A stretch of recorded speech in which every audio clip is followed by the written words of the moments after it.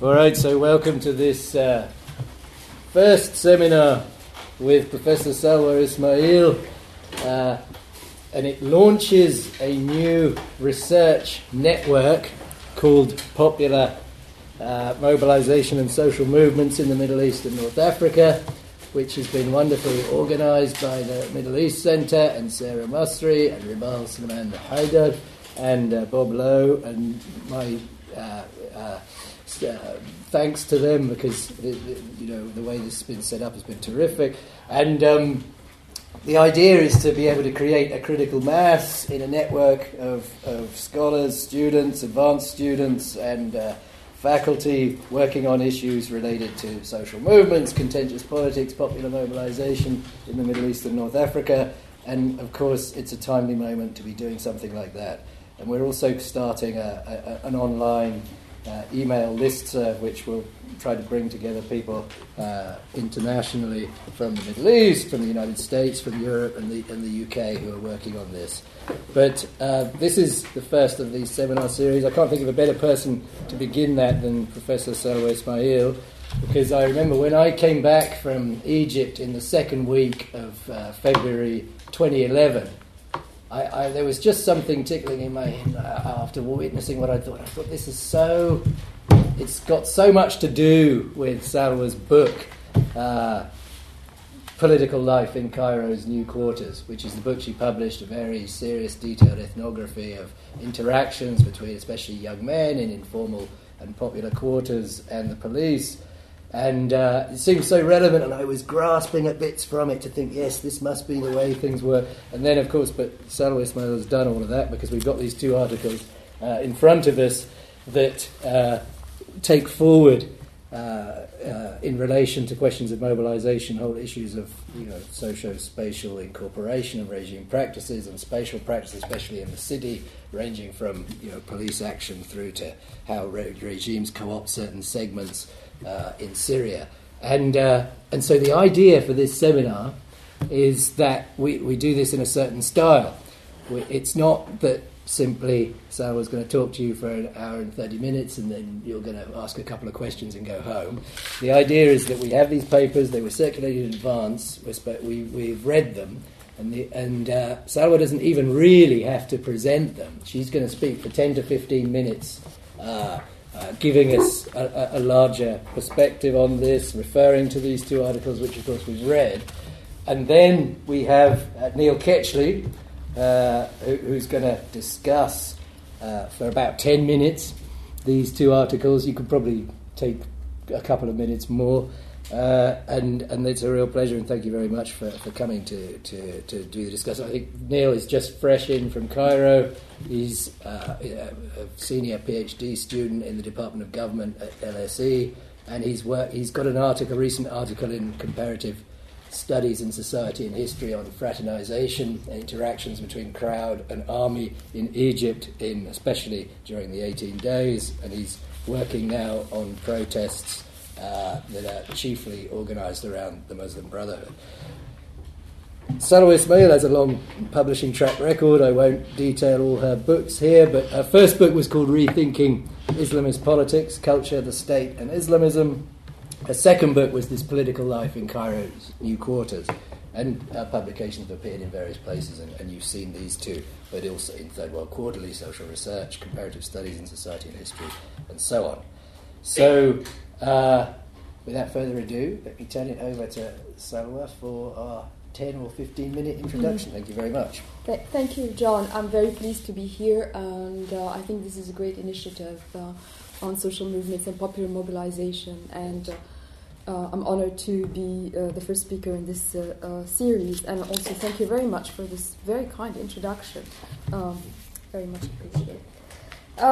So you've read the papers, and I don't really want to kind of summarize the main arguments as such. Rather, I want to talk to you a little bit, reflect on kind of a reflection on what I was trying to do, and draw on some of the other work that I have in progress, as well in the various directions that I'm hoping to take this work. So in the two articles that were circulated ahead of the talk, I set out to demonstrate two main propositions about agency and forms of action witnessed in the Arab revolutions. drawing primarily on the case of Egypt and comparatively on Syria in one of the articles. I mean, I'm just highlighting two key propositions. I mean, there are all kinds of arguments that some of them are developed sufficiently and others are kind of, thrown in, and hopefully I would manage to take them further. So these two, but for the moment, I want to kind of pick on these two lines of arguments. One has to do with the subject of the revolution, who the subject of the revolution is, and I've set out to say that it's not simply the middle class, as has been put in so many of accounts, both by scholars and observers, analysts, media accounts, and so on, that it was the middle class. And we have articles, for instance, like I think Amr Adli, a serious scholar, political economist, with an article with the title "Why Did the Middle Class March onto Tahrir?" And with similar proposition, was it Amr Adli or maybe Hazem Khanzir's piece. But Amr Adli also had made the similar kind of propositions. So I've set out to say, no, it wasn't simply the middle class. And in fact, we know that the revolution was carried out in the name of the people, Sha'b, as in the famous slogan, Sha'b yurid isqat al-nizam, the people want to bring down the regime. So I asked, who is the Sha'b? And I set out to investigate concretely who the Sha'b is. And naturally, for me, I focused on popular forces, al-Qawa al-Sha'biyya, a somewhat amorphous notion that is still meaningful and signifying, and, in my view, can be pinned down to some degree. Two, and in connection to this, I also put forward the proposition that the revolution or revolutionary activism was an uprising against the police to a great extent. Of course, there are other things going on, but I think within the revolution or the revolutionary activism that we've witnessed during the events that began on January 25th, 2011, there was an uprising on the part of popular forces against the police. And behind the statement, there is an attempt to answer the question of what kind of subject the revolutionary subject in Egypt is, how he has been formed, and so on. So these are some of my organizing and simple ideas, but now I problematize them to some extent and add that I rest my case on subsidiary arguments, mainly about the urban everyday, as providing the grounds of action and furnishing resources and capacities for action.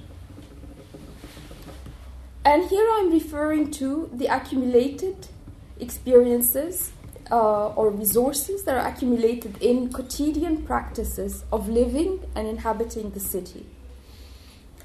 And of these I highlight 1, place-making practices and practices of autonomization. And by this I mean practices and institutions that achieve relative independence from state government. So I want to say that in the everyday, actually people accumulate resources and capacities and skills, know-how in their interaction with government. And that this is furnishes them with means of responding and resisting government.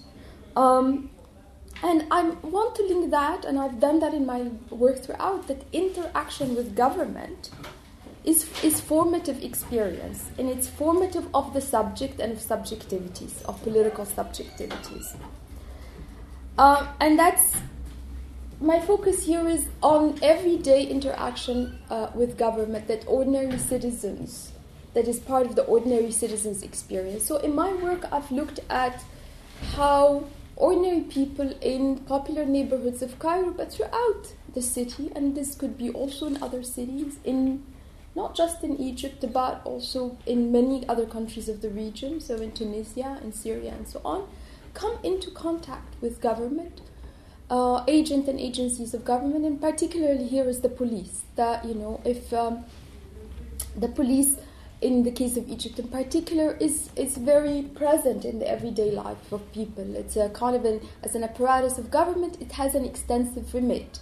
Its remit goes beyond public security in order to cover things like markets, transport, food supply, and so on. They monitor actually all of this in the everyday. That makes them very present and intrusive in ordinary people's everyday life. But more so for popular forces. And by popular forces here I mean the residents of what is known as popular quarters, al-ahya al-sha'biyya, who are in socioeconomic terms working classes. Even if they're not workers in factories, they're working in informal kind of employment as peddlers and vendors and mechanics and so on. And most of their economic activities are informal economic activities. So, and that this informality in housing and their informality in their employment also positions them in a oppositional relation with government, because in principle they are breaking or transgressing against some law. Okay, so there is a precarity to their socio-economic position, or at least to the relationship they have with government, because they've transgressed against a law. In Syria, and my Syrian friend here, Karim, would confirm that. They have a saying in reference to citizens as muwatin taht al-talab, a citizen on demand, or who's subject to demand, meaning who's actually a wanted citizen, wanted for having committed an infraction, for having built illegally or having engaged in some illegal economic activity. So already this is a citizen that exists or is positionally occupying an oppositional position in relation to government. Now, and it's by virtue then of interaction with government surrounding these transgressions, so whether it is the police raiding markets or the police, so the municipality police raiding the markets, or the housing police raiding the neighborhoods to actually bring down, they have the power to destroy or bring down a house that is built illegally and so on. Or when it is actually there is a electricity police, they're monitoring the illegal use of the electricity. In all of these daily interaction, there is a confrontation going on, and it's in this and in these interactions also that the subjects, that ordinary citizens, young men, but young women, their families, develop feelings in relationship to the police, and these feelings, I also argue, were formative of this oppositional subject that performed during the events of the January 25th, 2011. And the most evident example of this was the attack on police stations. In the first 3 days of the revolution, 99 police stations were burned to the ground. There could have been more, but that's the record of that what we have on file on our record. In Cairo, 25 police stations alone, all of them in popular neighborhoods. So in Bula al-Dakrur, in Matareya, in Ain Shams, in Hilwan, and so on. In fact, I list all of them in the paper. Very recently, I've looked at videos of the attacks over the last couple of years, but very recent video was made available of the attack in Matareya. And I just want to tell you something about what happened in the attack of Matareya.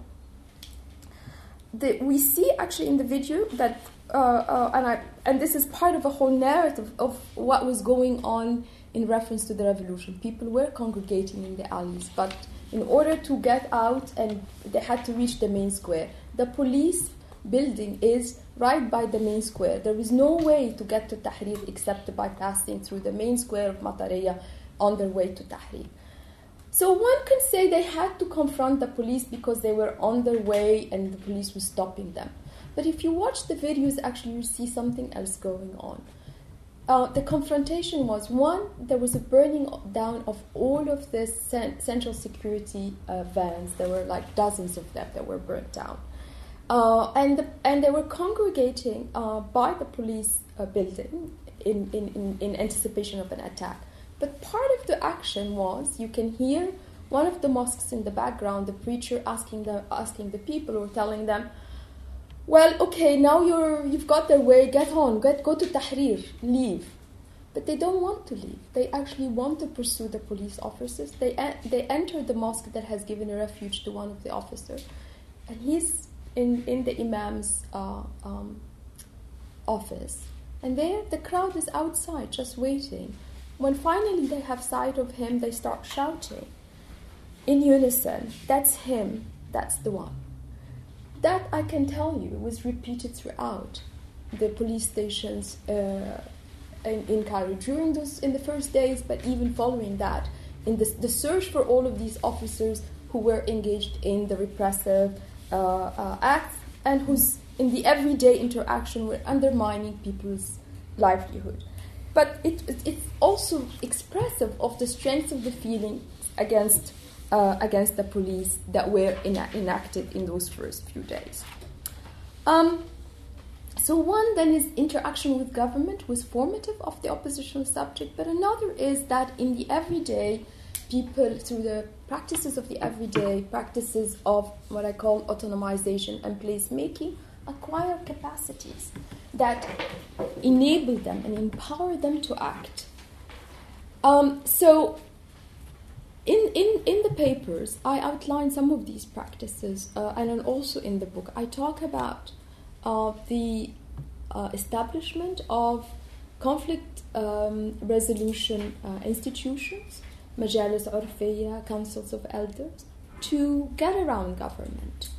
I also talk about the placemaking practices, how through discourses and practices the residents identify with their places, and they develop a sense of place that grounds their defense against government. Now, this is important in the context that many of these neighborhoods are also under attack or threatened by eviction notices, as in Bula Abu al-Aila, for instance, which is right, I call the back street of Tahrir, where so much of the action, the media has focused on Tahrir, the public square. But actually, if we look the back streets of Tahrir in Bula Abu al-Aila, and further back streets in Bula al-Dakrur and Matariya and Faisal and so on, the battles that have been going there connect with the everyday battles defending those spaces. These spaces were under attack and threatened by eviction, for instance, part of the Global Cairo Plan, the 2050 plan. So that Bula Abu al-Aila had, the residents were served notices for eviction over the last couple of years. And they were continuously in confrontation with the police, who would come down to serve these notices and to evict them, sometimes successfully, sometimes not. And very interestingly, people will come back after the house has been demolished, they come and sit next to it. And they continue to do this after. So, and part of this is they develop a sense of place and practices for the defense of place. We see this actually again enacted during the revolution. What I want to say here is that we should not really see the events of the revolution, the Tahrir, the days of Tahrir, disconnected from what happened after and what happened before and what happens after. I think we have to see them as a series, as a moment in a series of events, as a moment in a constellation of action and interaction. And that brings me to just a kind of a final point to make about the subject and action and subjectivity. The subject of the revolution I want to kind of draw here and identify is not the subject in someone like Asif Bayat's passive networks, who Bayat argues about the passive networks that develop in the informal markets, on the streets and so on, among ordinary citizens, that they recognize each other, they know that they have common goals and objectives, but they don't form a social movement. He actually calls them a non-movement. And he says they will only act if their interests are threatened. I'm saying actually that's not the case. They will act in context. When the context allows them to act, they have already the resources, the capacities, and they've already been formed as oppositional subject. So they're not just the ones who will act defensively, and they're not passive subjects. They're actually active subjects who will act in the context, and that's what we've seen in the context of the revolution. I think I'll stop here. Thank you very much. Okay, so let's turn it over to Neil Ketchley. Hi. So a short vignette before I start, which is that we also run a contentious politics workshop here that meets monthly, and John is kind of a part of the group of people that organises who we get to speak. And I noticed that John pointedly failed to invite Sawa Ismail to it. I assume because he wanted her all to himself, and I think it's very clear from the reading why that is, because there is much that recommends itself in the two articles that we've just read. They are clearly empirically rich. They draw on years of fieldwork and intimate knowledge of the cases, and they are sympathetic in drawing out occluded narratives and forces and personalities and communities that have otherwise been kind of written out of, as Sawa shows, a kind of middle-class, iPad-holding, Oscar-nominated documentary-making kind of middle-class revolutionary narrative, right? And this is all to the good, and this is very important, and there is much rich material in this which belies the kind of easy-to-hand kind of revolutionary narrative that we get from all kinds of sources. At the same time, it's also very rigorous, right? There's a causal account. This isn't simply social history. There is, the really nice part about the CSSH paper was that it's comparative. There's a paired comparison there, and there's not only a comparison between Egypt and Syria, but there's a within case study comparison in looking at different popular quarters and showing how different elements that were present in some and not in others led to variation. And that's nice. Like, you don't see comparativism very much in Middle Eastern studies.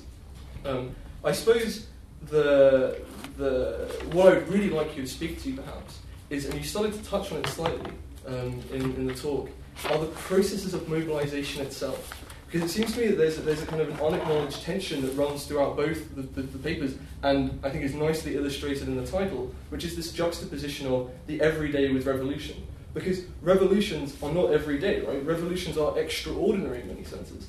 And it seems to me, and I think it's in Sawa's work and, for example, Charles Tripp's recent book on the power and the people, in which there's a tendency to assume that kind of, oppositional subjectivities or resistant subjectivities just kind of seamlessly telescope into large-scale acts of transgressive collective action without specifying the kind of meso-level dynamics, processes, mechanisms, call them what you want, which make these everyday processes revolutionary. Because, as we know, if you think of classic accounts of revolutions, Theda Skocpol's take on Ted Gurr's work on Why Men Rebel and relative deprivation.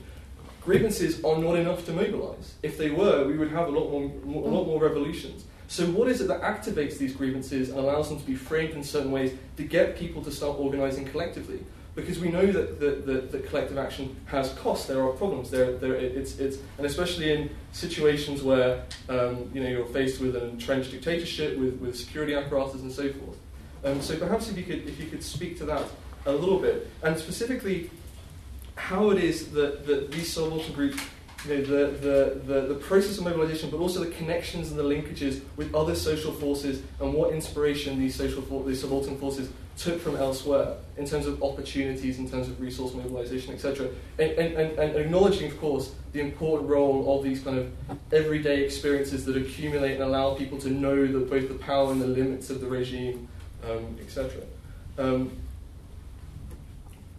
Another question would be, how has it been? If we assume that you have a kind of an oppositional subjectivity that becomes, through whatever process, a revolutionary subjectivity, what becomes of that?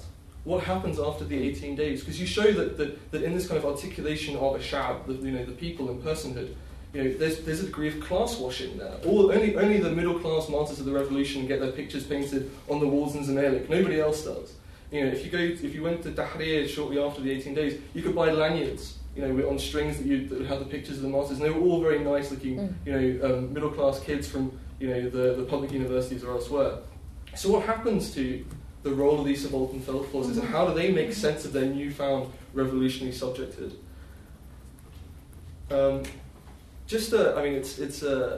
It's more of a question of research design. I was interested about with the CSSH paper whether there's potentially an endogeneity problem in terms of the cases, because are the two cases independent of each other in a sense? When you're trying to show variation of outcome on a dependent variable, why there's mobilization in some places and not in others? I mean, we know, for example, that revolutions occur in waves increasingly. You have the people power revolutions in Southeast Asia, you have the colour electoral revolutions, you have the Arab Spring, Tunisia, Egypt, and then Bahrain, etc. Does it not matter in some ways that Syria happens at the end of this wave?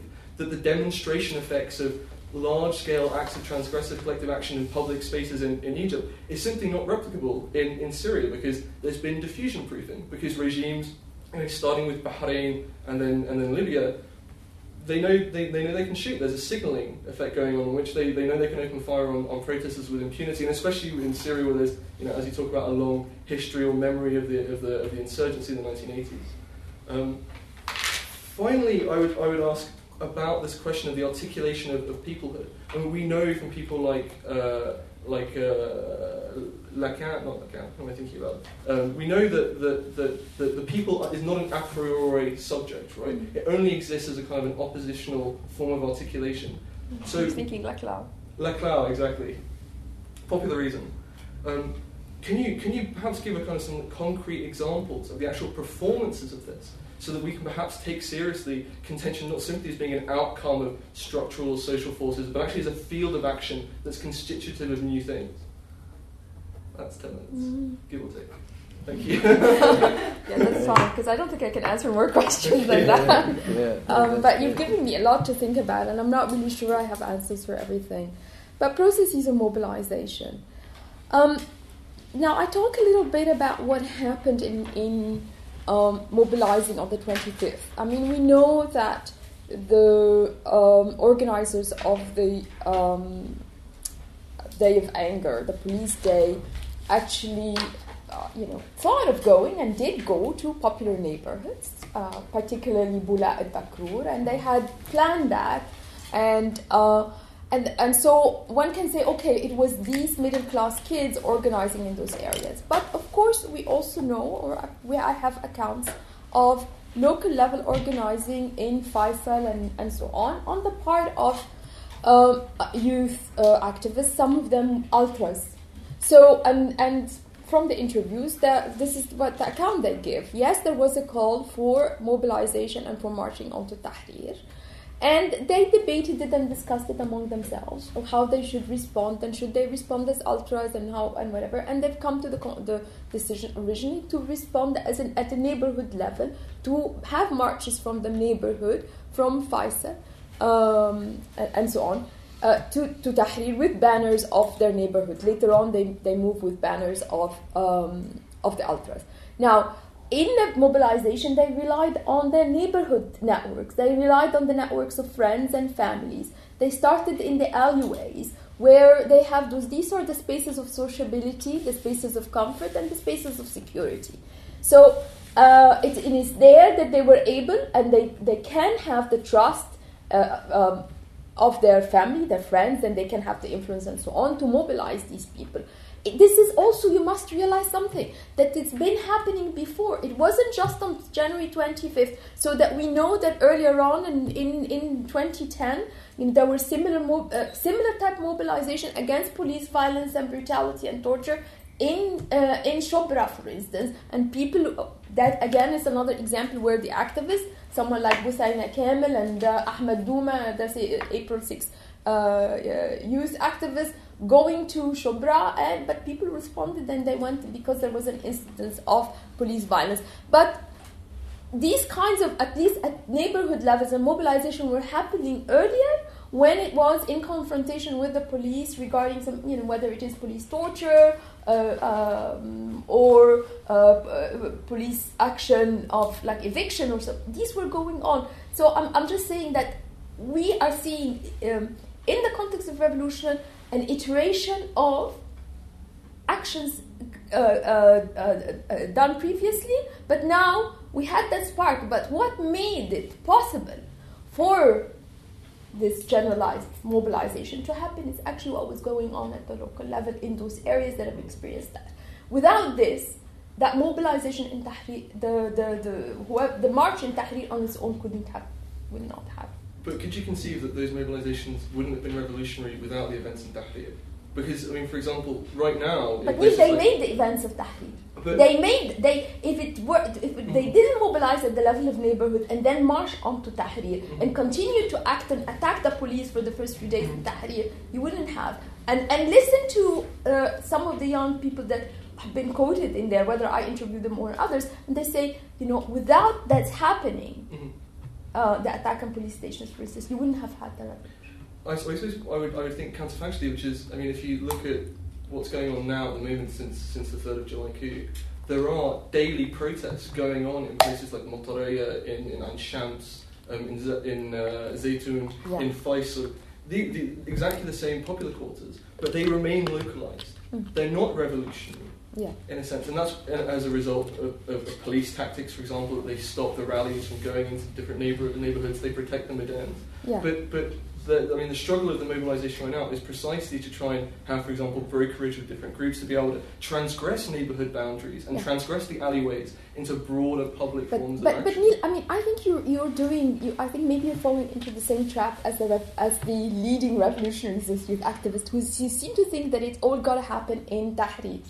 And if you read some of the other activists, when they're talking among themselves, and so you read someone like Ali al-Masalami said, for instance, she says, forget about Tahrir, let's just be on the streets of the neighborhood, let's be in Imbaba, let's be in, and that's where the action is. So, to try, because Tahrir, they get kicked out of Tahrir as well. You get the massive mobilization against them, it gets taken by the Islam, at one point by the Islamists and so on. We have these different episodes. So I think that, in fact, the continued mobilization at quarter level is a fantastic vindication of the revolutionary activism. To me, it's actually, that is more important than gathering in Tahrir. And when you see that actually some of this is around demands and demands, for instance, housing rights and so on. So when you see popular committees in places like Bula Abu al-Aila, like in Maspero, like in Ramlet Bula, acting to defend the place, to act against the attempt of evictions and so on, and organizing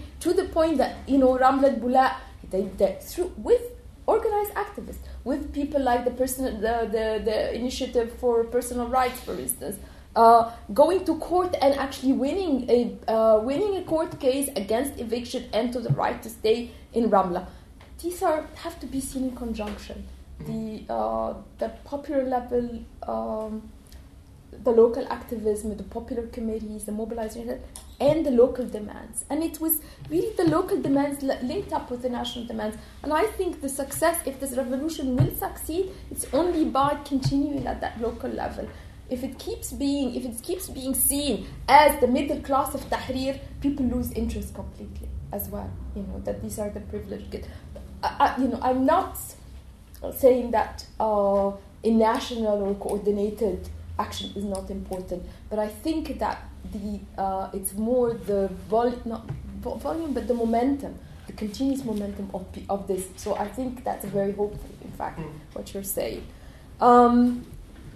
What you're saying about the oppositional subjectivity and how it's, in the sense you're asking me, how does it feed into, an oppositional subject. Well, how does it transform, in a sense? How does it? Well, assuming that these oppositional subjectivities are produced by the everyday, i.e. they were present before the revolution for decades before, how did they become revolutionary, in a sense? How did people start to think of themselves differently so that they would organize differently or act differently? Yeah. How do their aspirations political imagination? My answer to this is the following. One is that we should not think of subjectivity as a priori. So that the performance is in context. There is no subject of rebellion or a subject of submission. It is in context. These various. As I mentioned, we can think of Al-Bouazizi, and I know of many of the people that I interviewed. The times when they enact a kind of submissive subjectivity, and there are times when they enact a kind of revolutionary subjectivity, even outside the context of the revolution. And I do juxtapose two of my interviewees. You know, the one who refuses to intervene, though feeling outraged, the one police officer slaps a woman in the market, you know, he refrains from acting. But I think on another day he could act. And the one who actually challenges by looking back at the officer. This is the same one who said to me, you know, oh, they think we are idiots, blah, blah, blah. One day we'll all react, we'll rebel like Arabi, but we're waiting for Salah ad-Din. At the time I interpreted what he said like, okay, that's great, we'll wait forever. You know, there's not, I mean, it's kind of deferring it indefinitely. We don't know when a Salah ad-Din or Arabi is going to emerge. It so happened that actually there is no Salah ad-Din or Arabi in Egypt on this January 25th, you know. And so, but the context, I think the context of the mobilization itself, I think, I know that's not terribly satisfactory. That's very useful. Shall we broaden it out at this point? Okay. Because this has raised some really important issues, I think, and I think we should, you know, keep pushing them and thinking. And but let's see. If you have a comment or a question, just please say who you are and your institutional affiliation, and perhaps we can take the discussion forward. The floor is open. Right. Yeah. I'm Walter Wells from California State University. Okay. I have a question, but it somehow or other feels as though it belongs nearer to the end, has to do with the fluidity of the situation and how I noticed that you've got a 2013 date as the more recent of the two articles, and you've probably written a year ago, and so much has happened. But maybe you want to hold that off till the end. Okay. Or I mean, not. I think it links up with some of the things that Neil had raised about what happens to the subaltern subjectivities, what the subjects, what happens, and that's fluidity. I think what we're seeing now is and this is something that I'm working on at the moment, is trying to think, okay, what's happening? Okay, it's great to think that there is continued mobilization in these neighborhoods, but we're also seeing attempts to co-opt these same people and so through the one set of kind of discourses that are structuring, organizing the normalization of the coup, so that the coup is being justified as in restoring law and order. You know, there is a lot of chaos on the streets and so on. There is a sense of insecurity, and central to that production is that there's the problem of thuggery that is located in the popular neighborhoods. So in a sense, we have a justification of the return of the police and the appreciation of the return. An appreciation and the iron fist of the army and so on, and it is directed against these same people. But I think when we look at what's happening at local level, we see also co-optation in the name of fighting the Muslim Brotherhood. So it may seem shocking, but not really surprising, that in many of these neighborhoods, the thugs, whom we know that they are on the pay of the police, that it's the people have always said that the thugs actually work for the police, and there have been all kinds of research and reports that the police employs thousands of thugs. So that, in fact, these are the ones that are supposedly protecting the neighborhoods, that are supposedly fighting the Muslim Brotherhood, and you see them armed, protecting police stations and public buildings and so on. Okay, so I think there is an attempt to neutralize. That's how I see the new development, is to neutralize the popular potential for sustaining this uprising and revolution by this one, dividing the people among themselves. So you have the thugs who are undermining public order, but you also at the same time you're employing the thugs to maintain public order. So that's just one of, I don't know if that responds to. That's part of it. Yes, yeah. Yes, thank you. Okay, so new questions. Remember that questions over processes of mobilization, questions over processes of demobilization, questions of the relative importance of informal networks versus national, formally organized, and then questions over how does subjectivity transform, or does it suddenly flip from one to another? i.e. from defiance to submission, or how can we further worry away at that, or any other question? I was interested in picking up on something that was coming through in the discussion just now. Sorry, I'm Mike Farquhar, a PhD student here, or just submitted my PhD here at LSE. Picking up on something that was just said in that discussion about kind of the appreciation of the return of the police. That was visible was in Egypt 2 weeks after the Mubarak quit. And you heard that said a lot, but people were kind of calling for the police to be back, but it was a common thing that was kind of said. And I was wondering if you could expand just a little more on whether this is just kind of a product of the opening of the prisons and the withdrawal of the police of the streets and kind of scare tactics on the part of the regime, or whether it's perhaps a continuation of a slightly more subtle dialectic between sort of brute coercion and brute violence on the part of the police, and some kinds of appeals to kind of consent for that violence, for the use of that violence. Yeah, so I mean, basically, the question that I'm edging my way towards is whether the police had become entirely vacated of all legitimacy, or whether there was some more kind of subtle interplay between consent and coercion around their role in society going on at the point just before the revolution kicked off. Yeah, I don't think it's easy to say that we can generalize that the return of the police is welcomed by everyone. I certainly wasn't. No. So I think there is definitely, just to kind of simplify and be reductions for a while, I think there is on the part of the middle class a kind of a welcoming of the return of the police because of the discourse of insecurity that has been propagated. Yes, there have been, of course, there is reason to say that there is a sense of insecurity because there has been an increase in crime and there's been cases of kidnap and ransom and taking ransom and all of that happening. But was it to the extent of the complete breakdown of law and order, or the extent where everyone felt like their life was threatened? I don't think that's the case. But the media, which has been very active in propagating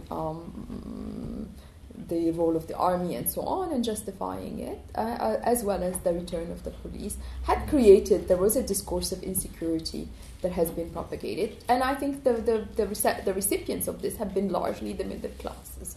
I have not really researched that what's going on to people in the popular neighborhoods feel that to this degree, because my sense is given that security and is conventionally organized at neighborhood level anyway, they wouldn't. So I don't see there would be a welcome of the return of the police in popular neighborhoods at all. And in fact, for a long time, long after.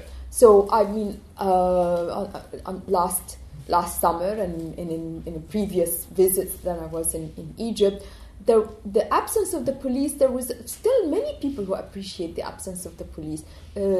Obviously, taxi drivers thought it was great that they could park in downtown Cairo, and they thought the revolution was worth it just for that, But actually, no, seriously, it was obviously a vindication of a certain right. Like, why do you stop us from stopping or parking when actually we can stop and park?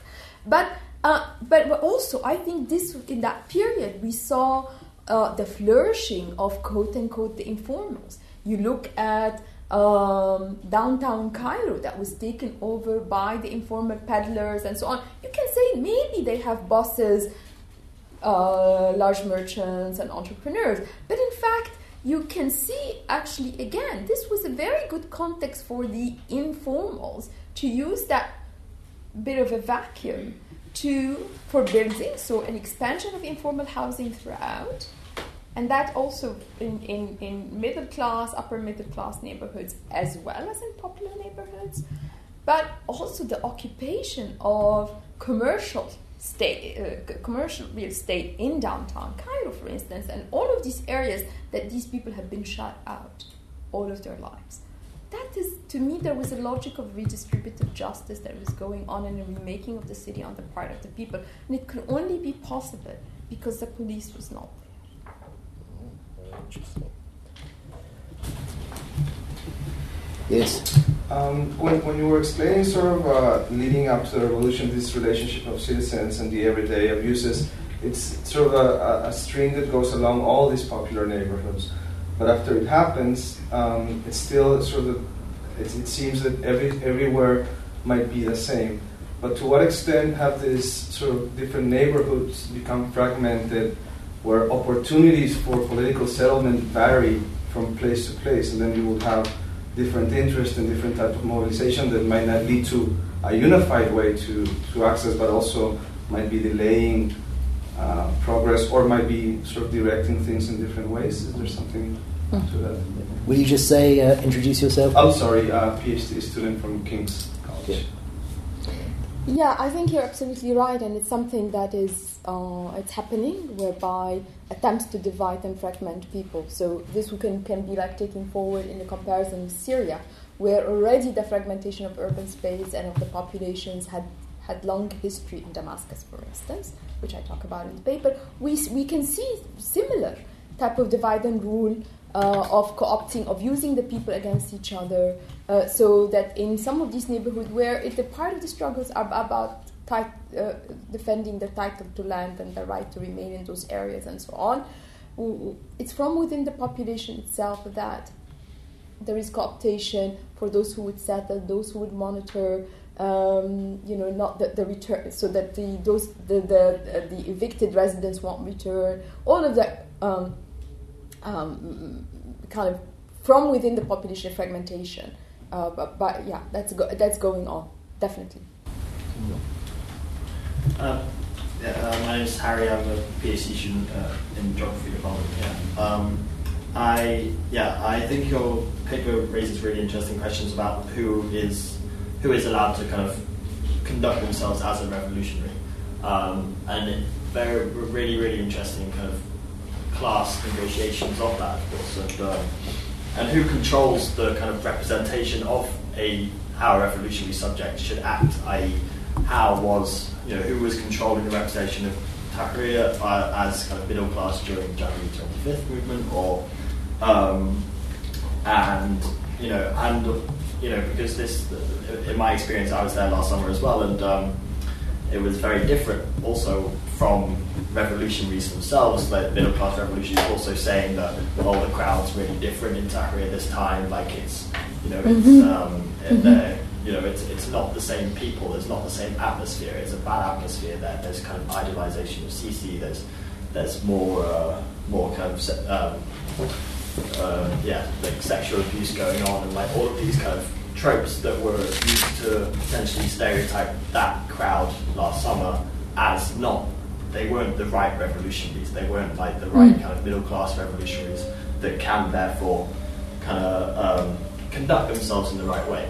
And I think your paper kind of really kind of opens up these really interesting questions about how, and also thinking in terms of relationality of class. I mean, in terms of how the popular forces understand themselves against the middle classes, and how the middle classes can construct their identities against popular forces as well. And kind of I think those tensions are really interesting, and yeah. Well, thank you. I mean, I would just say that actually all the way back in February 2011, I was in Damascus, and I was really worried about leaving Damascus because I didn't think they'll let me back again. So I wanted to go to Cairo. Finally, I went to Cairo in February, and towards the end of February. And I met with some of the organizers of the event of 25th, I think Khaled Abdel Halim. I mentioned him, I interviewed him. And him and I think with Ziad Al-Alimi and others were having this conversation of, let's go to Tahrir, but the scene is not good.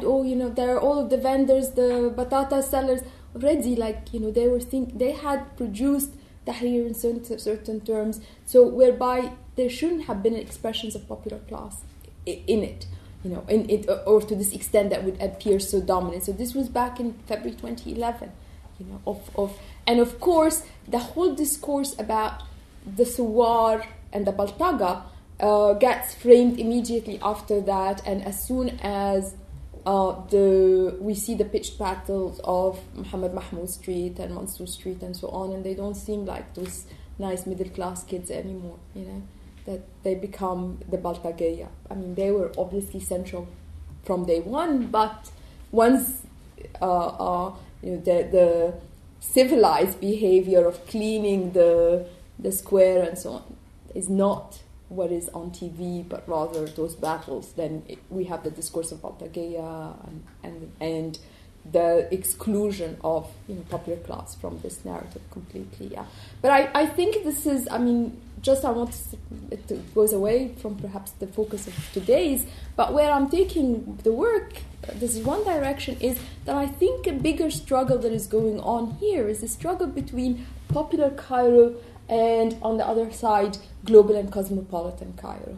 And so the exclusionary discourses and practices go beyond just the events of the revolution to whole segments of the urban population that should not be seen or heard and should be kind of shunted and banished to the peripheries. Through the eviction, it is almost like global Cairo somehow rediscovered popular Cairo, central Cairo, coveted and don't want the people in it, want to empty it.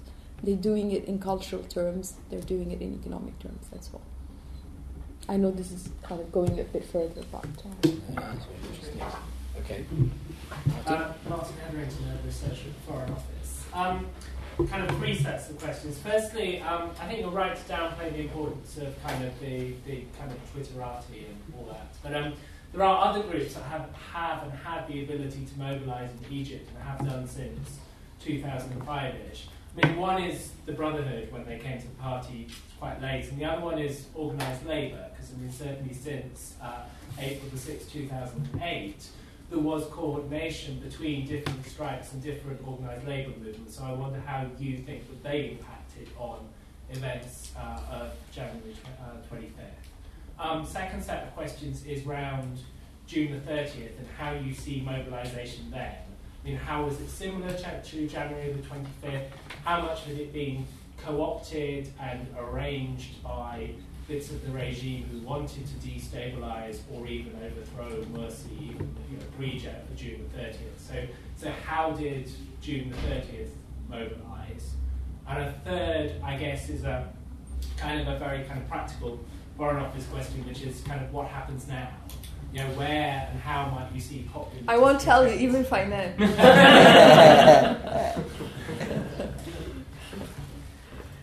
Yeah. My narrative is not meant to at all downplay or discount other social forces. Therefore, I do acknowledge the role of youth activists. I think it's very important, and as well as the labor movement. Although we know that in the early days of Tahrir, they were the mobilizers. But they do, actually, once they get their act together, they do mobilize and become important. I see the labor movement as very important beyond these events, and that's a big if they actually do organize the informal sector. They talk about doing this. I met with some of the labor organizers, Sabri, I think, I can't remember his first name. But in any case, they talked about organizing in the construction sectors. They talked about organizing IT sector and so on. I think, so in the service sector, if they do organize, and that's one avenue whereby the labor force can regain greater strength beyond, because you have to keep in mind the retrenchment of organized labor in Egypt. With the wholesale sale of state enterprises, you had a retrenchment of organized and formal labor, whereby then, in fact, become centered around certain industries, the textile industries, for instance. So where you had the early April 6th movement in 2008, but it is. I see it as, while still relevant, if it does not organize to reach out to these sectors of the population, the informal labor, and I think the construction work sector is the largest, they will not be able to be a big actors in mobilization. It's just a question of numbers and who they can reach out. And don't forget that the Muslim Brotherhood did organize in factories just as did the secular left, and therefore they could mobilize as well the workers. It's not so the labor is divided in ideologically. It's not a kind of unified along only just for quote unquote sectoral interests. What was your other question? June the 30th. I don't know what happened in June the 30th. I mean, I haven't done sufficient research to say. My just impressionistic sense is that you had everybody. You had the revolutionaries and you had the counter-revolutionaries. How many? Who was more than the other? Which of the? It's very difficult. I mean, so many forces were mobilized. It's difficult to say, who had the upper hand. I mean, everyone didn't want the Muslim Brotherhood. I mean, everyone that was mobilized didn't want the Muslim Brotherhood. But it's difficult to say they were all the counter-revolutionary forces. No, because there were also a lot of the pro-revolution forces were also mobilized. But there was a dynamic in that it was kind of middle class that almost picked the date. So you started off with, at the beginning of May, the idea of the signature campaign, which was kind of, a lot of people poured scorn on because there was no proof that they had these signatures. They were only getting hundreds of people out in the streets whenever they tried to organise in April, May. And then suddenly it clicked into something. Just before June the 30th. So, yeah, it's something that I can tell you they did reach out to a lot of people. I mean, that's, again, impressionistic account from just talking to family and friends, people that would not have been normally involved, at all, who actually signed. So, the signature, there is enough to say that there was in time. But I think this is something that requires research to know exactly, before June 30th, the level of anti-Muslim Brotherhood feelings in the country was great. Yeah, there is no doubt about it. And I watched actually The Square last night. My husband suggested that I should actually watch it. I don't know, but in any case, and I think it was interesting that comment the woman, Magdi's mother, when she says, everybody is anti-Morsi. The butcher says, he curses Morsi. Oh, but why? Oh, it's too hot.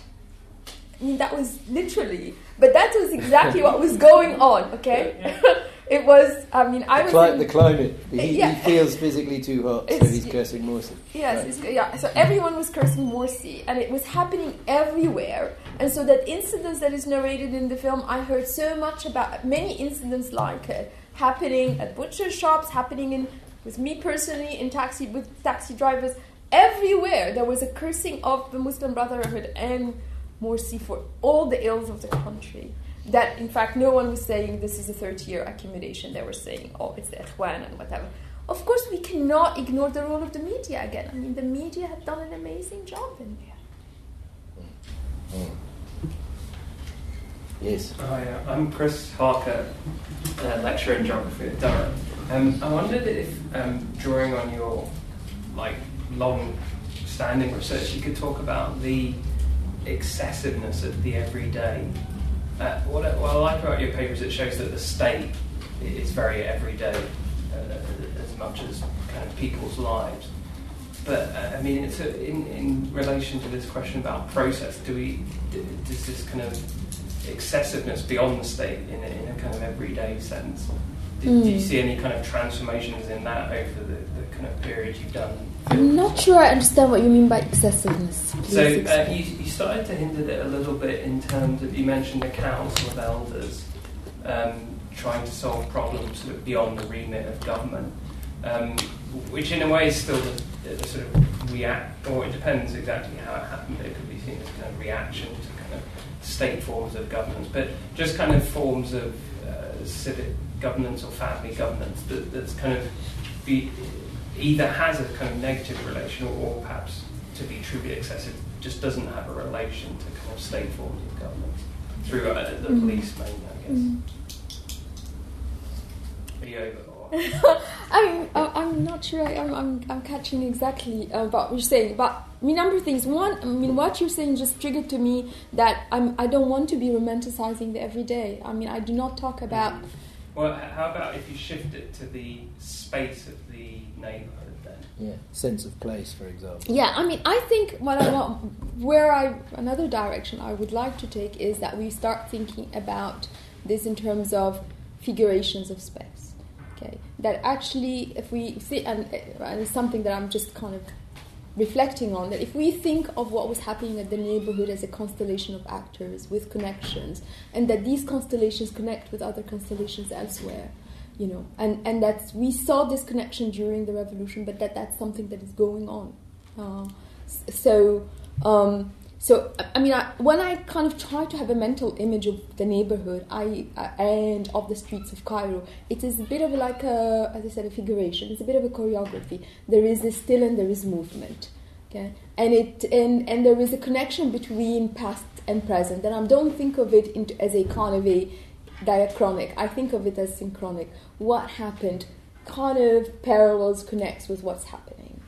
So, you know, that those scenes of the young men standing in the neighborhood alleys, you know, and maybe staring back at the police officers connect with the moments that we do see with when there is that bloody confrontation with the, you know, in the clashes with the police later on with the security forces. But I see these moments and these constellations are very much connected.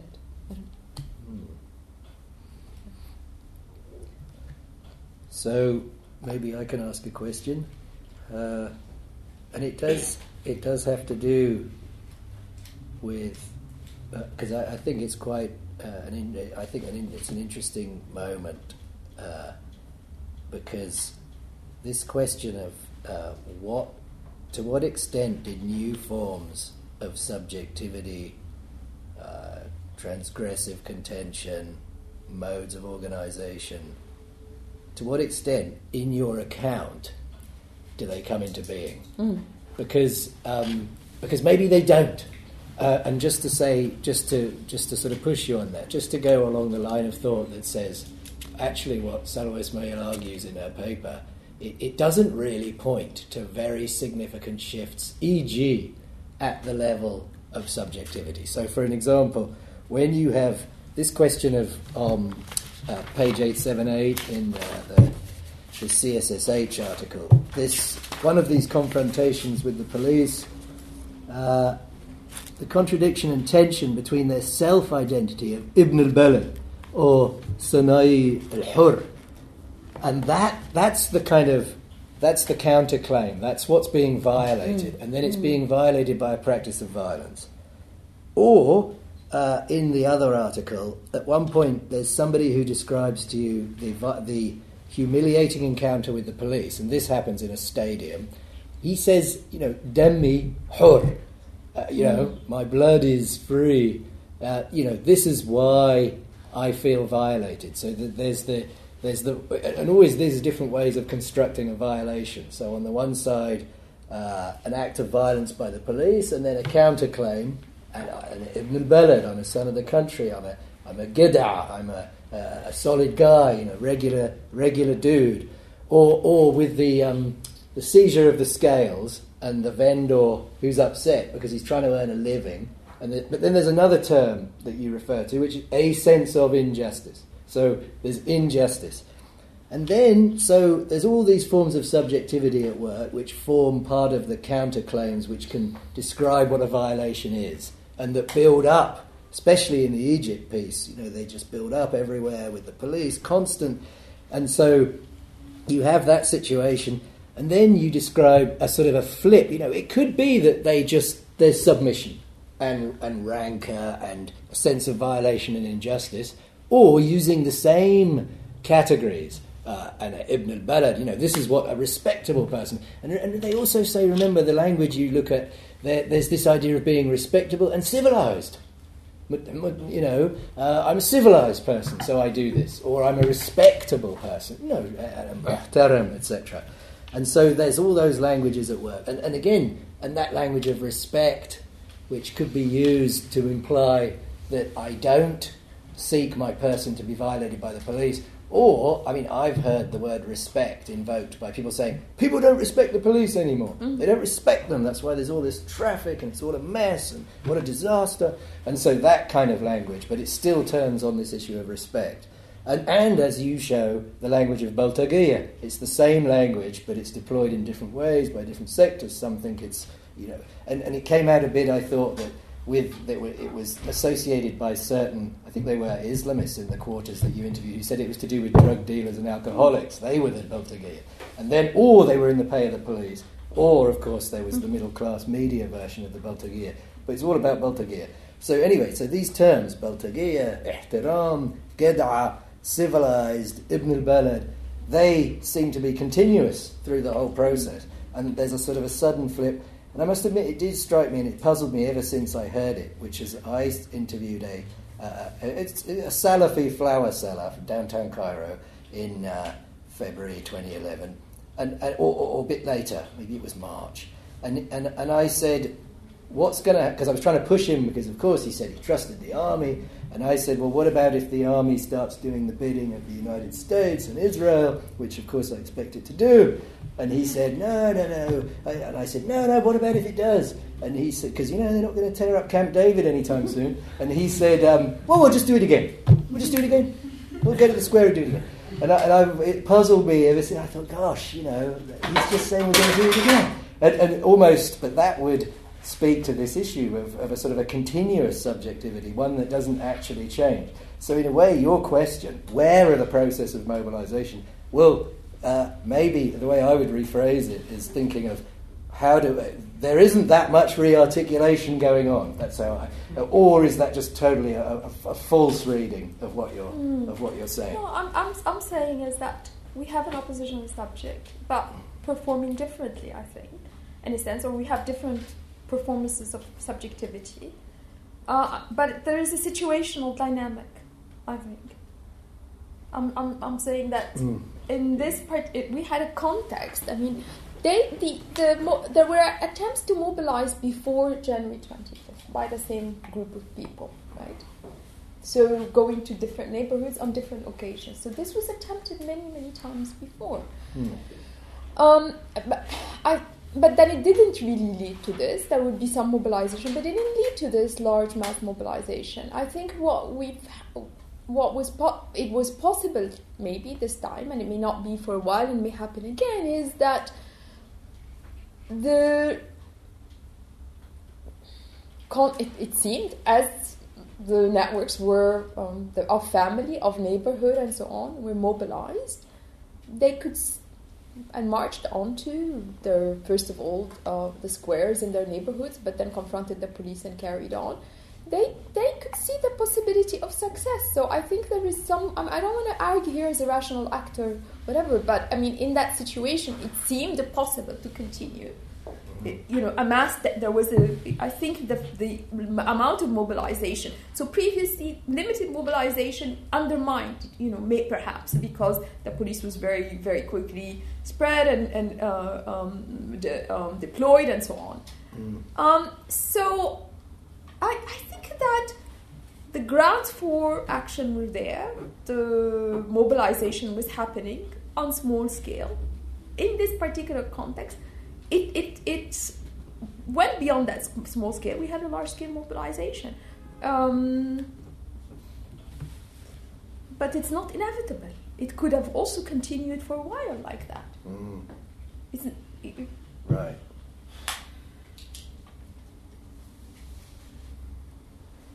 I know I'm not giving you, but I don't... you see, I'm not advocating a social movement or social movement organization approach to explain, and I cannot see the grounds for it. I cannot see a social movement organization happening that justifies this. If you do see it, tell me. No, I'm not. But okay, but what about if we said, what are the things that you're describing, which may well be absolutely accurate and true, but leaving that question aside, are the things you're describing what Antonio Gramsci called common sense, spontaneous philosophy, and proverbial wisdom? Is that which of course Gramsci would always say have to be linked to some other, critical, abstract, programmatic subjectivity and formal organisation in order to, create the socialist revolution? Or is that really not what you're describing? No, that's not what I'm describing. That's not what I'm describing. I'm saying that you had, I'll repeat what I said at the beginning. You just, you had resources and capacities from the everyday. You had networks of the everyday, and it's in this particular context. We've seen this kind of expression or manifestation on a national or at least at the level of the city. We've seen it throughout. It connected. It could have stayed limited in one neighborhood. It was possible for all kinds of, just once you've had the mass mobilization. So you had the ground, but it could have been also controlled. It's not like it was inevitable that it wasn't controlled. Okay, so if you had more police shooting out on people, perhaps, I don't know, if you didn't have the police retreating from the street, if the army, as happened in 1977, when the army intervened, okay, you had very similar processes in 1977. Then the army intervened. So if we cannot discount the fact that the army did not intervene, for instance. Yeah, just to be clear, I'm not pushing you to try and create a social movements framework for your work in the least bit. I think it would be.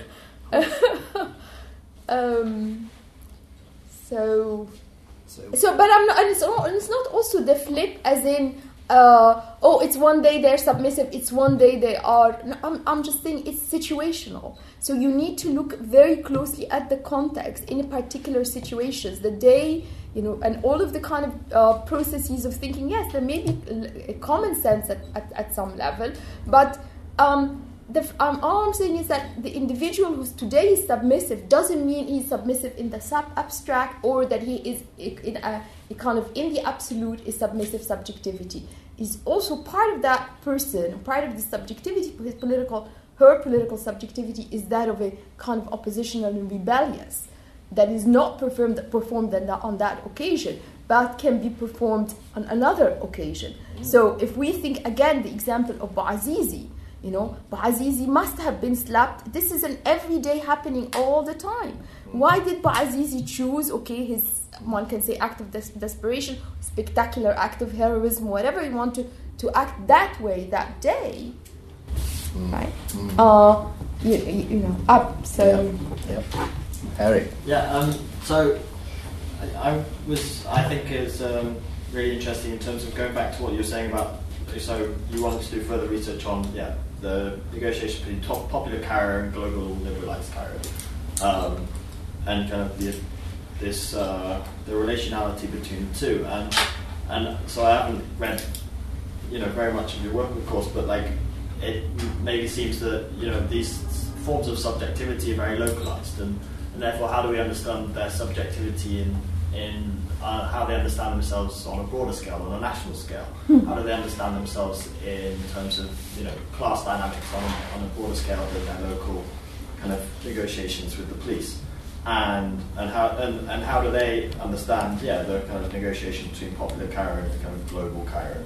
Or if they don't, if they're kind of not aware of it, how can we sort of build these broader processes into an analysis of these sort of everyday happenings?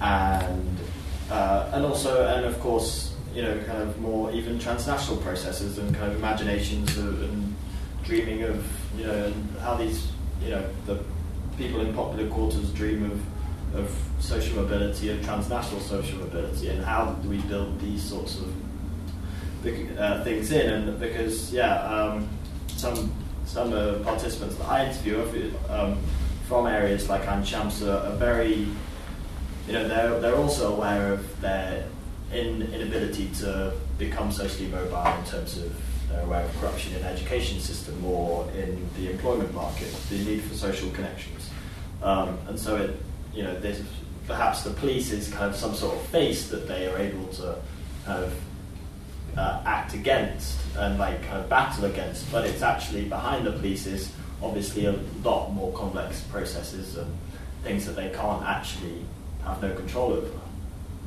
Yeah, I think these are really good questions, and my sense is that the struggles at local level do connect even if people don't know each other, in the sense that they are aware, first of all, remember the discourse of Ashwa'iyat. They are aware they belong to a citywide and a national-wide group that has been called, or a social force that has been called Al-Ashwa'iyat, that has been stigmatized as the people who are involved in crime and all kind of transgressive acts, that who have no culture or low culture, and so on. So there is that connection in the production of those areas, and they are aware of that, and they counter it by saying we are civilized, we are respected, and that same language gets used across from one neighborhood to another, okay? And to talk about themselves as Sana'i. So all of these various locations that they are occupying, their socioeconomic, they are aware of the connections they have, even if, so whether it is in Matareya, Ain Shams, Bula al-Dakrur, Bula Abu al-Ila, and so on. It is true that in my early work they make a distinction between Sha'bi Adim and Sha'bi Jadid, old popular neighborhood and new popular hood, and there was a sense of the old popular hood had more authenticity, the new one, lacks the authenticity, and so on. But the sense of the popular enters into the identity. And part of my argument in the paper, and is something that I need to flesh out and work on more, is that this identity is important to the production of the subaltern. It is by virtue of this identity they are produced by the upper classes, the well-off, and so on, as in a kind of stigmatized, subordinated terms they are, and treated in this way. They understand that identity is part of their subordination, but they also produce that identity as part of their resistance. So that it is the repository of authenticity, of gad'ana, and all of that. Is not in one neighborhood alone. It is across. There is the Sha'bi culture. Of course it's changed. I do not want to, again, romanticize or attribute fixity to it. Today, the struggle against the Sha'bi, for instance, we have that movement. It hasn't become, it's not as strong, but, the terms used against Sha'bi now is Sarsagi, and there is a national campaign against the Sarsageya, stereotyped as those who wear certain kinds of clothes, put so much gel on their hair, have the big belt with a big, they have the belt with a big buckle and whatever. So we have a certain stereotypical production of a particular cultural practices on the part of popular neighborhoods, the young men particularly, so they're thugs, they're sarsagi, they like culture and this and that. They're aware of that as well, and they have their counterproduction. I think we need to look at so much is happening in terms of the music production, in terms of the sociability practices and so on, that build up to this kind of a transformative and opposition as well. So it's not just about the encounters with the police. To go back to the points that John, you mentioned, is there is also transformation. It's not just about traditional identity and these. So the practices in the stadium and other kinds of cultural productions are also innovations. The ultras and the ultras. The ultras are neighborhood based. They have sections in the various neighborhoods, and the ultras lead mobilization in the neighborhoods. That's a new development. In terms of the performances, in terms of the ideas, the cultural productions, and so on. It cannot all be, say, this is authentic, Sha'bi, whatever. Oh yes, I definitely wasn't trying to imply a traditional or authentic. Gramsci doesn't use those terms in that way. He totally rejects the sort of Benedetto Croce view of popular culture as emanating from the purity of the people. I'm responding to what you said about, what was their innovation? Yeah. There is innovation. Right. But at the level of the subjective categories that I mentioned, or at the level of some performances that are associated with practices of organisation? I imagine that there would be also at the level of the subjective. there would be innovation. I mean, it's not something that I looked at very closely, but I can imagine if it's coming out in cultural production, in new forms of cultural production and practices, yes. But it's something that needs to be researched, yeah. Mm-hmm. Neil, do you want to come back? Oh, let's hear sure. Keep it. Matthew I'm a master's student at SOAS. I just wanted to ask again about this the subjectivity being formed in distinction to the police in everyday life. And I know one of your arguments is that there's an increasing securitization of the quarters that went hand in hand with the turn to neoliberalism. And I'm just wondering, so implicit in that is a kind of an indirect figuring of the economic policy in consciousness. I was wondering if there was, if from your experience, if there was a more kind of, if sort of this subjectivity was formed in distinction to the government along the lines of economic policy in a more direct form of consciousness, and that particularly thinking about humiliation, you talk about a lot about humiliation as arising in everyday encounters with the police. I was wondering if that could also be applied to one's social being, particularly unemployment, whether there's a discourse of humiliation surrounding that, and whether that means that there's quite a conscious subjectivity defined against kind of economic policy, and I'm particularly thinking of that as being quite relevant to the mobilisation against Morsi, and sort of in the year after, a couple of years after, to see how that subjectivity is sustained. Yeah, I think the economic dimension is very central to their production of self and positioning, in the sense that, from earlier on when I was interviewing, they would make distinction, not only in relationship to the better off, but also by virtue of the education, what job employment, so who's likely to get a job on the market. They know that those who've had the language training and so on. And the fact that the kind of jobs that they occupy that also puts them, those informal jobs that put them, that makes them not respectable. So being a Sana'i is not respected by the police, or being a mechanic and so on, and puts them in a kind of a lower and stigmatized position. But also the economic hardship that they have and their humiliation. I mean, I do talk about this in earlier on in reference to how that kind of withdrawal with welfare made them reliant on networks of charity. And that, of course, it undermines their sense of being a citizen if they need to produce themselves as worthy subjects of charity.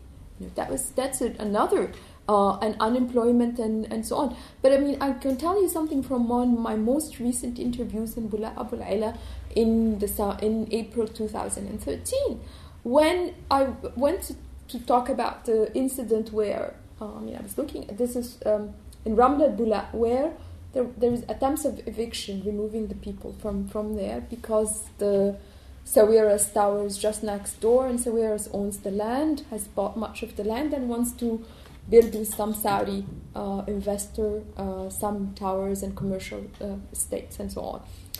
And the immediate confrontation happened when the police shot one of the young men of the area, when he went to the Sawiras Towers, the Nile Towers, demanding payment for protecting the tower. Now he was produced as a Baltagi, as a thug. Now the people said, the response was, no, he's not Baltagi, and they were not Baltageya. They used to have really good skilled workers' jobs until the police picked on them so under police continuous arrest or questioning and so on, they turned to other illegal activities. I don't know the details of did they turn to the drug trade or any of that. But the point is that, as I mentioned also in the paper, the police and of course the failure of the government are responsible for producing them as illegal as illegal kind of citizen or citizens engaged in illegal economic activities. So in defense of Amr al-Bunni, who was shot dead, no, he was not a thug. He used to be a skilled worker, but he was pushed, and ended up like doing this kind of service to the rich, is protecting the rich, and then ends up being shot dead. So it enters into a particular narrative of who they are, that precarity of their economic situations and the kind of jobs they can and they can't do, and so on. Yes, absolutely. But I think at the same time, from all of the interviews I've done, it shows to me that there isn't a waiting for the government to provide jobs as it used to be decades ago. I mean, the idea is that people will fend for themselves. They just don't want government undermining them. Yeah. Hi, I'm Desiree. I'm a master's student here at LSE in comparative politics. And you had just mentioned briefly in response to another comment something about how this was not at all inevitable. The outcome was, in no way inevitable, that it could have gone very differently, that similar mobilization in different contexts had gone very differently. And I was wondering if you could just speak a little bit to what you see as the limits of this sort of everyday networks and local neighborhood mobilization to sort of really affect this sort of change. Yeah, I think I see the limits as the possibility of fragmentation, the possibility of co-optation, and we do see it happening in some of these neighborhoods, whereby people are being turned against each other. So whether it is in the discourse about thuggery and so on, or with the co-optation. But this is why I will go back to I don't want to be romanticizing the neighborhood, because there is a lot else of the social architecture of these neighborhoods that I didn't touch on, which I talk about in my other work: clientelism, hierarchy, social hierarchy, violence, and so on. But that wasn't the subject of this particular talk. But there is so much else in the everyday that can also be undermining or counter to a mobilization and so on. I mean, it's not just a kind of one romantic image of the people's heroism. There is a lot more going on in there, and clientelism and clientelization was before January 25th, 2011, continues. Yeah. Just to kind of preface, I'm not arguing for a kind of reconstructed social movement theory. Like, actually, that's not so much what I'm interested in than as kind of a couple of other questions I've touched on, trying to kind of hone in on the coordinates of social action, why something happens when it does, where it does, and it takes the form that it does. And I think you can definitely tell a real part of that story, why it takes the form that it does. Why do they target police stations? Because there's a tradition of targeting police stations. In protests now in Helwan, some of my informants, they talk about, there's this famous saying in an Adil Imam film, Europa wal Buldu Mutaqaddima, like it's al-Hawal Kibir about the Mugamma. And they now say... Just translate that. Sorry, it's a character in this film about the failure. Adil Imam, who's this kind of very famous, charismatic Egyptian actor, and the film's about the kind of the failure of Egyptian bureaucracy, and they get so pissed off when they go to this big Soviet-style bureaucratic building. This kind of otherwise respectable middle-class guy becomes a terrorist and takes up a weapon. And one of the employees has this line that's become part of the kind of popular lexicon, which is, but in Europe it doesn't happen. Europe in the developed states, drawing the parallel between the failure of everyday Egyptian bureaucracy and this kind of imagined utopia across the other side of the Mediterranean. But now they've transformed this. The kind of anti-coup protesters, they now say Helwan wal Dul Mutaqaddima, because the Helwanis are leading the kind of new innovative tactics against the coup. And one of the things they do is if the women, especially there's this whole narrative about you have to protect the women. They say the women are the red line in the Nisal Khat al-Ahmar. And if women get arrested on protests in Helwan, the local community will surround the police station and bring out the weapons and demand that they return them. And that, of course, predates this mobilization. This is clearly, and my point here is that you can tell part of that story very, very well in terms of the form. It's simply, my point is trying to kind of hone in at what point is there what's called scale shift. When is it that they leave the alleys? Because it seems to me, looking at the pattern of mobilization now, the regime is very happy for them to stay in the popular quarters. It's when they go near Medains and public buildings that they start getting attacked. I mean, the brothers have been trying now for 6 months to reoccupy a public square after Rabaa and Medan al-Nahda. Ramses, Motareya, Elf Meskin on the 3rd anniversary of the revolution. And the regime is, that's where the regime feels its weaknesses. It's not in the popular quarters. They're quite happy to have your Mesirat Hashida, these kind of wandering rallies that go through the residential streets. They don't really attack those very much. It's when there are public challenges to authority. And I think that speaks also to your point about state power and about how people know through their everyday interactions what the state can do and what it can't do and what it doesn't like. And so that's what I'm going towards, rather than having some kind of hydraulic, mechanical kind of social movement theory. It's just a curiosity of explaining social action and why it happens where it does. And the question I really want to ask you, which I think you might say something really interesting about, is we talked about the articulation of the revolutionary subject. We've talked about the role, this kind of amorphous category of Boltegaye. But what about the Fulul? And what about the Hizb al-Kanaba, which is this other kind of amorphous category of people, and Fulul being, the stated counter-revolutionary other, but one that curiously, a bit like John's example of the Salafi flower seller in downtown Cairo, doesn't include the army, right, and doesn't include the deep state in many ways. It's really a Hizb al-Watani, it's Mubarak's NDP. And who really articulates this? Where does this come from? I've never quite understood it. Because in a sense, like John... the provenance of the category Fulul, that's the question. Right. Okay. And why is it that there is this kind of curious, resistance to acknowledge that the Egyptian army cannot act in anything but the best interests of the nation? Even in the face of incredible evidence that they're in the pocket of the Israelis and the Americans, still people refuse to really confront them. And the second question is about Hizb al-Kanaba. What does that mean? Is that a subaltern group? Because Hizb al-Kanaba is literally the party of the Sofa, the people that watch the revolution happen. And in many ways, Egyptian politics feels like it's a fight to win over the Hizb al-Kanaba. And the 30th of June is often seen as people say, the reason why there was so much mobilization is because finally the Hizb al-Kanaba came out onto the streets. But who does that really mean? And what is the provenance of it? I don't know where the provenance of Fulul is, but I think, it's interesting that Fulul has become, of course we have a television station, a satellite station, the Fulul. Sanan Masri.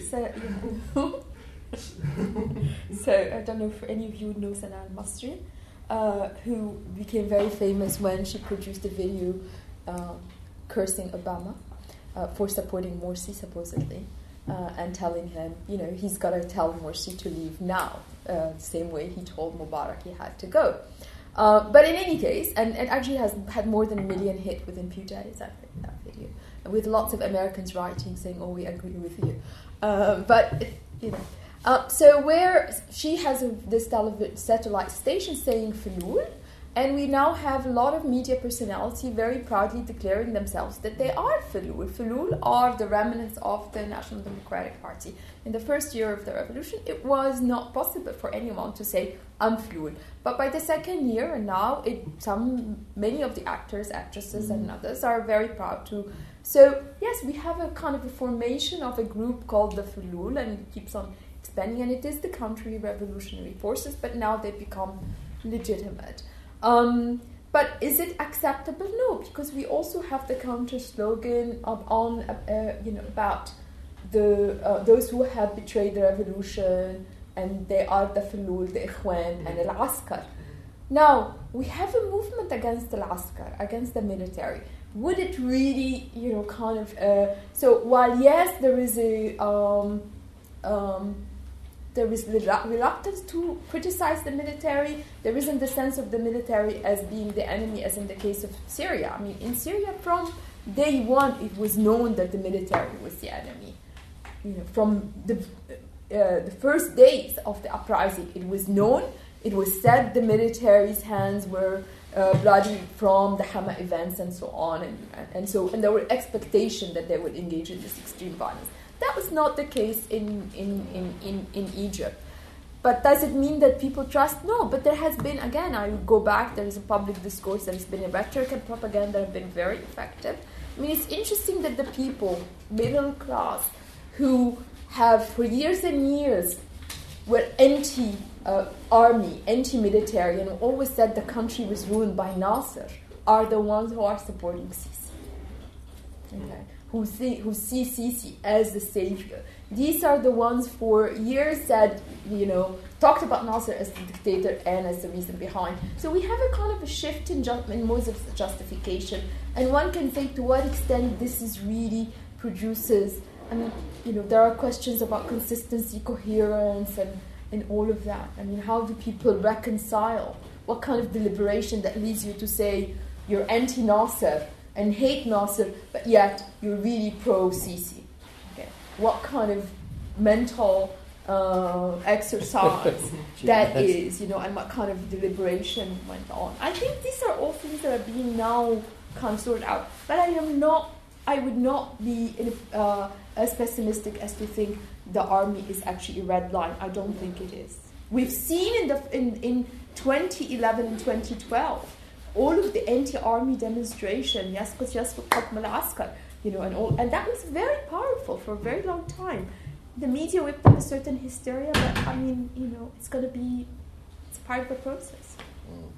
At least I hope. What about, I'm dying to ask, because, I mean, you're a researcher who spent an awful lot of time looking at the police, and then you write about the Egypt uprising, and the police are all there, and they're very, very, very, very, very important. And then you go to Syria, and bam, there's no police at all in your article on Syria. So, but I mean, surely to begin with, weren't you looking for them? Weren't you surprised when they're not there? They're not part of the account, and why is that? And maybe... does it? I mean, because what people often say on the streets of Egypt is they say, we love the army, we hate the police. But in Syria, it seems you're saying they expect the army to be a killing machine. What do they say about the police, and why aren't they present in that account? I didn't hear much of the police. The talk is always about the undercover security officers, and they're the ones that are identified. What they dress like and who they are and where they are. And so these are the ones that are kind of present in the narrative. I don't talk about them in the article, but they are part. I mean, I will be talking about that, and when I discuss, political subjectivity in Syria and how the subject was formed in relation to that. But how are they so different? How are those two countries so different? They are very different because you don't have the same institution of the police in Syria. Yeah, and is it reasonable? But you have the equivalent in the security and in the security forces, but not in the police. Not in the police. Yeah, very interesting.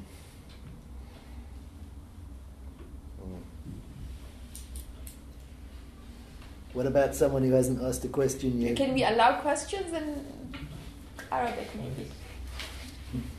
Yes, sure. We can translate, can't we? Yeah. Okay. Okay. Well, but can I just push my thing just because there's a couple of minutes, which is, see, what I wonder if it's true to say, I mean, maybe you're right, there's a whole unresearched area of transformative subjectivity in these popular sectors that you haven't researched and that we don't know about that might be there. But what about if we just hold the thought that the discursive framework and especially at this level of popular culture, not conceived of in an authenticist way, what about if we just imagine for a second that it is quite stable and continuous, but then would that, the next implication of that, wouldn't that be to point to the significance of those very powerful, rooted, living traditions? I mean, E.P. Thompson in his books, Customs in Common, and that book about from the 18th to the 19th century, these sort of tissues of popular culture that are hugely significant in driving contestation that other people come, urban intellectuals, and they're looking for revolutionary subjectivity. But actually, when you find these very rich, powerful traditions, think about, or like Linebaum Redeker's Hidden History of the Revolutionary Atlantic, the slaves and others, the prostitutes, the sex workers, the pirates, who have this sort of rugged set of subjectivities that are very powerful, it turns out. They don't need, Benjamin Constant talking about the rights of man, as it were. They're these are very powerful forms. And you can trace that's. Can't we say? I mean, this is relevant, isn't it, to the whole history of the region? I mean, what was it that mobilised people in 1925 in Syria? Was it the words of Abdurrahman Shah Bandar, the urban nationalist, or was it much more the stuff and substance of the neighbourhood toughs, the warlords from the Druze areas, the Bedu clans, So I just wondered, maybe it could be making an argument just for the significance of these tissues and living traditions or customs in common or whatever we want to call them. But I do, John. I mean, I do make an argument for these. Right. But I'm also saying that actually we haven't looked sufficiently at what kind of changes and transformations that have undergone. I can see all signs of the changes that have not been looked at closely. Right. I see it in the music, I see it in the social practices, the urfi marriages, I see it in all of the talk about, the different regimes of governing sexual interaction or relations and so on. Right. That this so much transformation also, which would articulate with those traditions that you're talking about. They would not be disappearing. Right. But I think there is also a kind of tremendous change that is happening that we have not captured. Right. Right. That still needs work. Yes. Yeah. All right. Well, I think we've pushed you long enough. Can we thank the speaker?